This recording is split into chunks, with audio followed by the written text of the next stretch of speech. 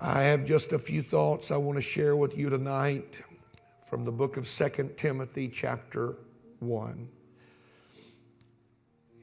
If you know anything about my ministry, you know that I love the books of Timothy and Titus. They were the first books that Brother Kilgore directed me to as a young minister hungry for more of God in my life. And he told me, if you don't read anything else, read those three chapters, or those three books, 1st and 2nd Timothy and Titus. Paul writing to a young preacher, he said, if you can get that down, you can get that in your heart, then there's no limit to what God can do in your life. And for the last 30 plus years, I've been trying to do that. And I've found so many wonderful things. I hope that you will open your heart to one of them tonight. 2 Timothy chapter 1, Paul writing to this young man said in verse number 12, for the which cause I also suffer these things, speaking about his imprisonment. Nevertheless, I am not ashamed. I am not embarrassed. For I know whom I have believed, and am persuaded that he is able to keep that which I have committed unto him against that day. For I know whom I have believed, and am persuaded. Everybody say, I am persuaded. I am persuaded. I am persuaded that he is able to keep that which I have committed unto him against that day. God bless you. Thank you for standing in honor of the Word of God. You may be seated. Praise God. If you give me your attention for just a few moments, I want to share with you what I believe is the secret to every great life, and it is the secret to our victory in life on a continual basis.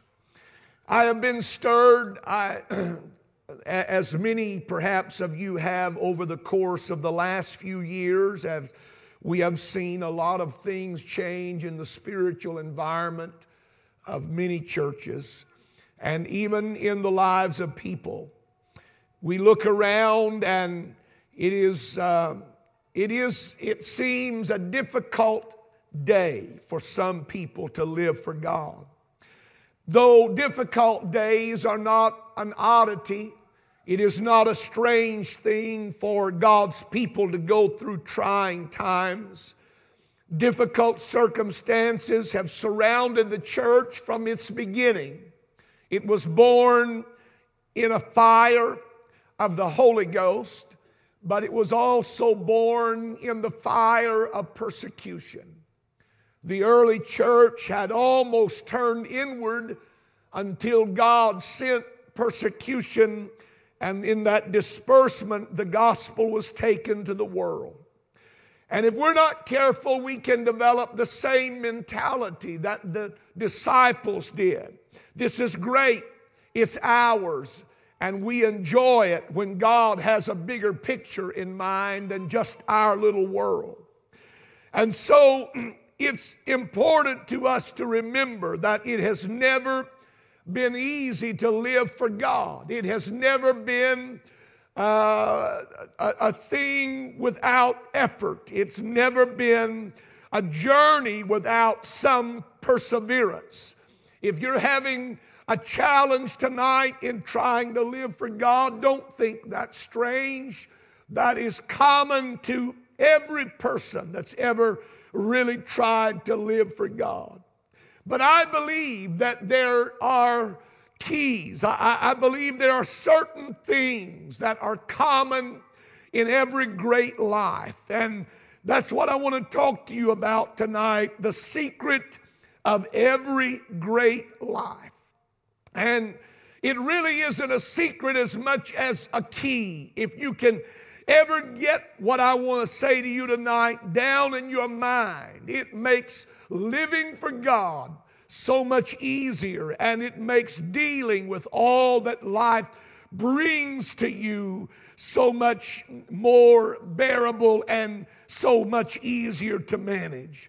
There is a key to the overcoming life, and someone perhaps has asked the question, what is the secret to success in living for God? And it's not as complicated as many would like to think. As a matter of fact, it is so simple that many people stumble over it trying to find something of a greater depth than what the Word declares is true. Paul, his life is accented by a certain boldness. There was a certain confidence in Paul and in the language of Paul that when you read his writings, it is refreshing and it is challenging at the same time. Where did he get the boldness from? And where did that confidence that he lived in come from?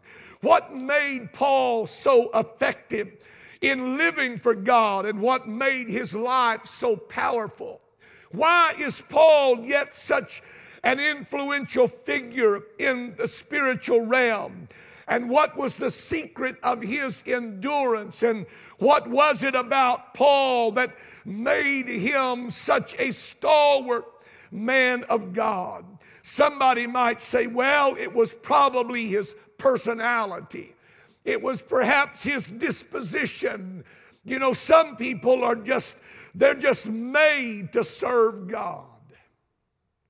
They're just made to live for God.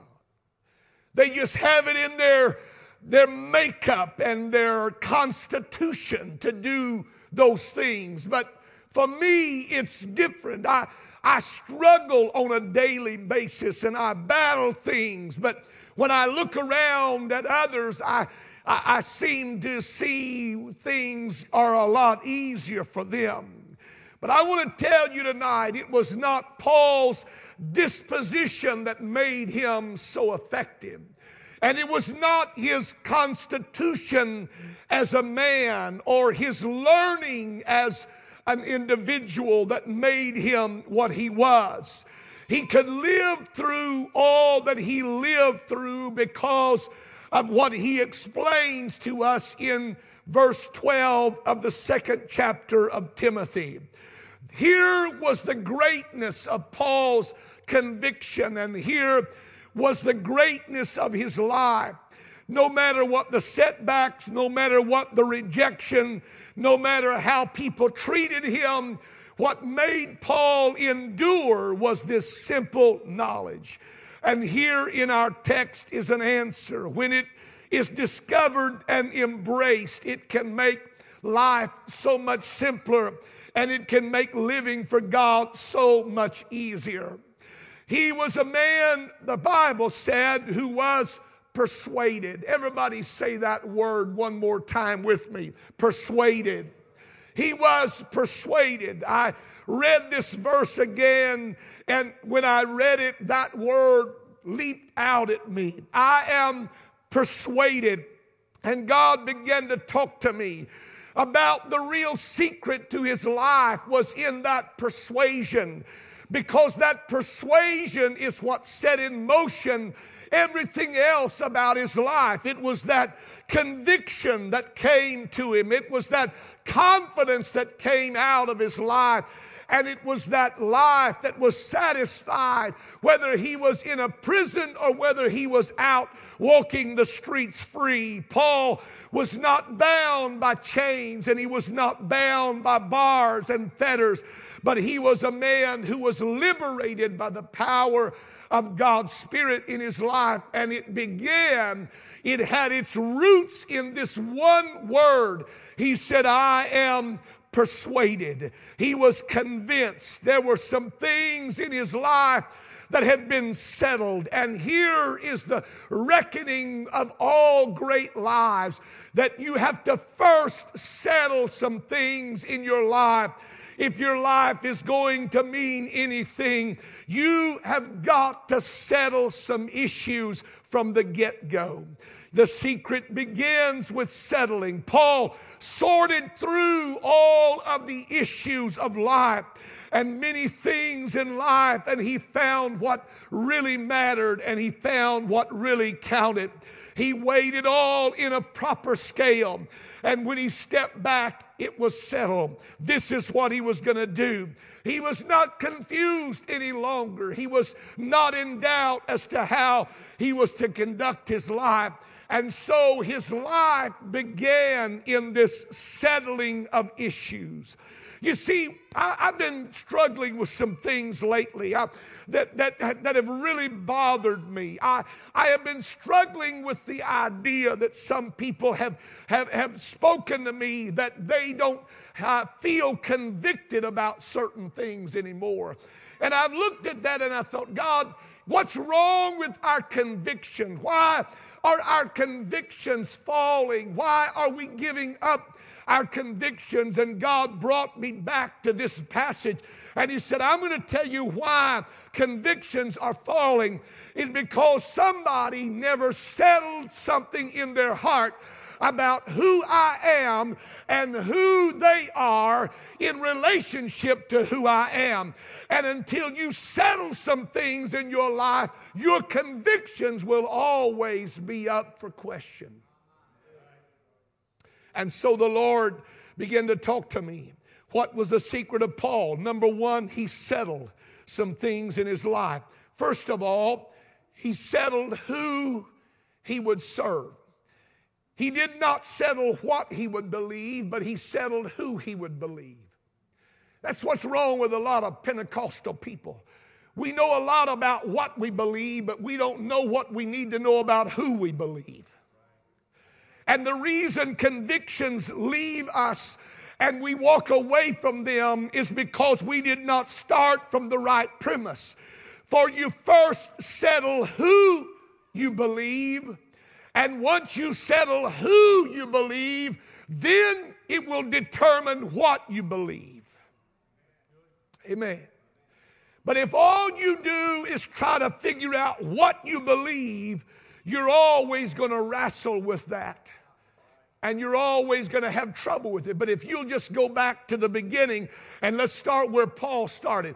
He did not say, I am persuaded of what I believe. He said, I am persuaded in whom I believe. I am persuaded in somebody. And that somebody has helped me settle what I believe. And so if we don't first go back to the root and decide who we're going to believe, we will never know what we are supposed to believe, and our what will always be up for question and inspection. So he settled who he would believe, and he fell in love with that who. When you fall in love with him, what he asks you to do is not a burden, it's a blessing. When you fall in love with him and who he is, whatever he requires of you is not too heavy a burden. And when you settle who you believe, then you can begin to settle what you believe. Amen. And when you settle what you believe, then you will settle how you will live. Because what you believe is going to affect how you live. And how you live will affect where you live. But it all begins with him. And the reason a lot of people are walking away from convictions today and they're confused is because they've never settled who they believe. Amen. Do you believe a church? Do you believe a creed? Do you believe a particular doctrine? No, let's start with him. If you'll just get your focus on him and let him be the root and the source of your belief, and you let him be the one that directs your path, then all of these other things will begin to make sense. But if you don't start with him, you're going to always be confused. Well, is this necessary or is this not necessary? Do I have to do this or do I not do that? I'm here to tell you those things take care of themselves when you settle who you believe. Amen. Everybody say it with me. I want to settle who? I want to settle who I believe. Amen. And when Paul settled that, he didn't have a hard time with the things God required of him. He didn't have a battle every day he got up about whether he was going to live this or not. It was settled. Because when you settle who you believe, then settling who you believe will settle what you believe. And what you believe will settle where you live. And where you live will settle how you live. Simple as that. No genius have to figure that one out. All you've got to do is just fall in love with Him. And when you fall in love with Him, everything else makes sense. And everything else finds its place. And when you fall in love with Him, there's nothing that He can ask of you that you would not be willing to do. Everybody say it starts with Him. Amen. When you settle that, it removes the confusion from your life. When we settle things in life, we settle who we will believe, then we can set in order many of the other things of our life. But I'm afraid that a lot of people have gotten it mixed up, and they've tried to settle what they believe before they've settled who they believe. And that's the reason what they believe is up for auction today. Amen. We need to go back to the root, and the root is Him. Amen. I need to embrace Him. When I embrace Him and I make Him the Lord of my life, then He is the Lord of all of life, and He rules. He reigns. He calls the shots. Amen. Remember reading the story about a woman who was a great reader and loved various kinds of books, and somebody recommended to her one day a particular book. She hurried to the bookstore and purchased it, and she got down beside the bed in her easy chair where she liked to read at night, and so anxious to get into this book because she had heard so much about it. And when she started, it wasn't long until she had lost interest, and she flipped through the pages trying to kind of pick her curiosity, but nothing that she did could get her inspired. She didn't know where they had found the inspiration, but she certainly could not find any. So she folded the book and she put it by the nightstand, and it stayed there for weeks and weeks and weeks. And by chance, somewhere down the road, she ran into this young man who loved books like she did. As a matter of fact, he not only loved books, he was a writer of books. And in their conversation, she soon found a common thread, and they began to fall in love with one another. And then she found out that he was the author of that book that was on her nightstand, and you know the rest of the story. She goes home and she devours it because she had fallen in love with the author. I'm going to tell you, folks, that's where it really begins. I was raised in this, and so there's a lot of things about church that you just kind of take on as part of your life. But I can take you to a place. There's no building there, but I can take you to the place on that empty lot in Wichita Falls where I settled some things in my life. It wasn't an easy thing at the moment, but it settled a lot of other issues down the road. And so all of these years that I've tried to serve God, it hasn't been without its ups and downs. But when you settle the who, all of that other stuff, when you fall in love with the author and the finisher of your faith, it doesn't matter what He asks you to do. You're not trying to bargain with God. You're not trying to say, well, God, do I have to? Is that necessary? You go back to the book and you say, God, if that's what you want, that's what I want to do. Amen. Praise God. Say, settle it.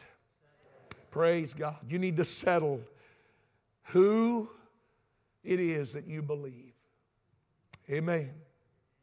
When you settle things in your life, when you settle who you're going to believe, you're going to not only bring into your life the one who can make the difference in your life, but it's also going to bring with it some convictions. It's going to bring some things that are settled. And your convictions will not be abandoned then because they're rooted in the right place.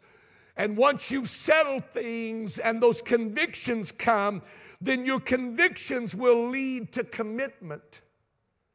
They will lead you to the place that the Apostle Paul was when he said, I have deposited some things with him. He said, I am persuaded that he is able to keep that which I have committed unto him. Paul came to the bank of heaven and said, I'm willing to sell out to you. I'm willing to give you my all because of the conviction that I have in my heart. And that conviction comes out of a relationship that I have developed with you. And that relationship is the root of my spiritual life. And he said, now there are commitments that come. He deposited his life, his keeping, his future, his hope, his soul. All of that was put in the hands of God. And his commitment produced confidence. Amen. His commitment produced confidence. This commitment brought a certain air of confidence about his life.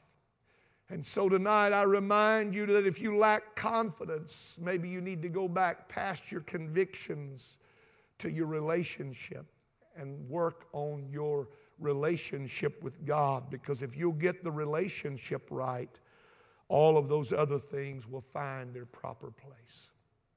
Amen. You know what I've learned in pastoring for the last 20 years? You can't make enough rules to keep people straight. And you can't beat on those rules enough. I could trumpet those rules every day, and all they would be legislation and legalism. But when you fall in love with Him, amen, when you fall in love with Him, you don't mind. It's not an issue. It's not a legalistic thing. That's the reason the world is so confused about all of this today, and they call our lifestyle legalism, is because they're more in tune with what they believe than who they believe.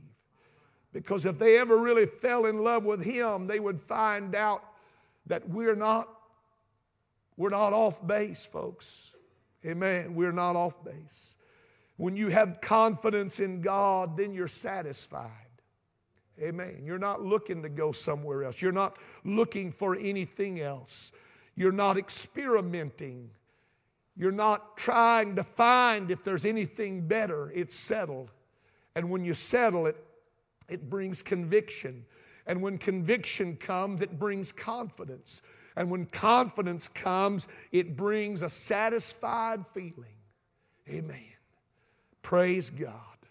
When you have confidence and you are satisfied, you know that you have found the greatest joy of life. And Paul found it.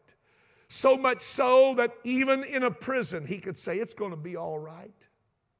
Amen. So much so that even with chains on him, he could say, God's still in control. And it was the mindset that governed all he did and how he lived.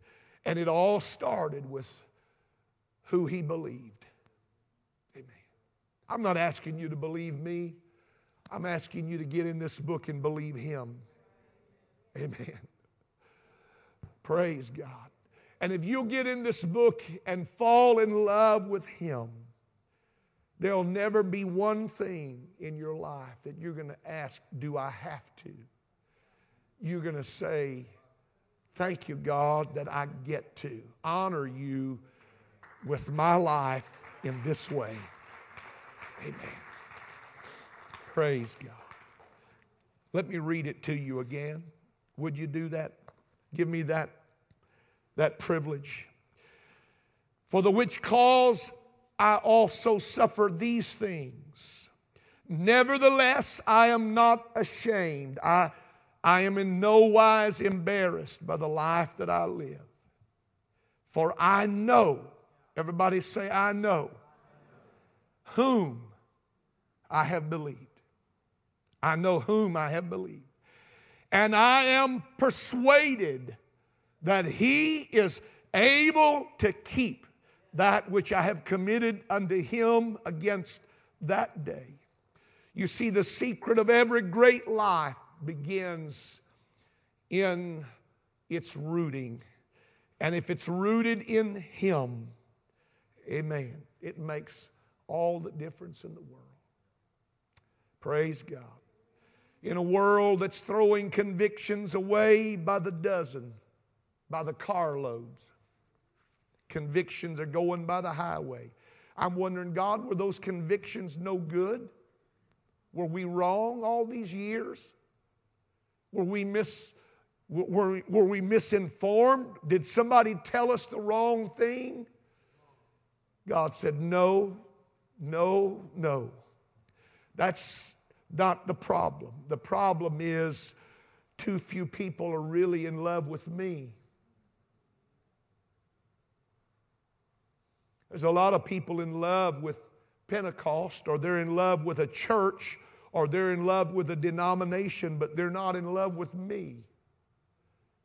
And so when you fall in love with anything but him, it becomes legalism. But when you fall in love with him, it becomes liberty. Amen. I don't have to. I get to. I get to honor God in my life in this way. God has given me the privilege of showing the world how great he is through my life. What a privilege, what an honor to be given such an opportunity. Amen. Hallelujah. So if that is my honor, I want to make sure that they see the best Jesus that they can see. Amen. I want them to see the purest Jesus and the cleanest Jesus and the godliest Jesus and the most wholesome Jesus that they can see. I don't want them to be confused between my martini and whatever else I might be indulging in. Amen. I don't want them looking at me and what I am as an individual and saying, is that God? I want them to see something in my life, not just an outward appearance. I want them to see the Spirit behind all of that.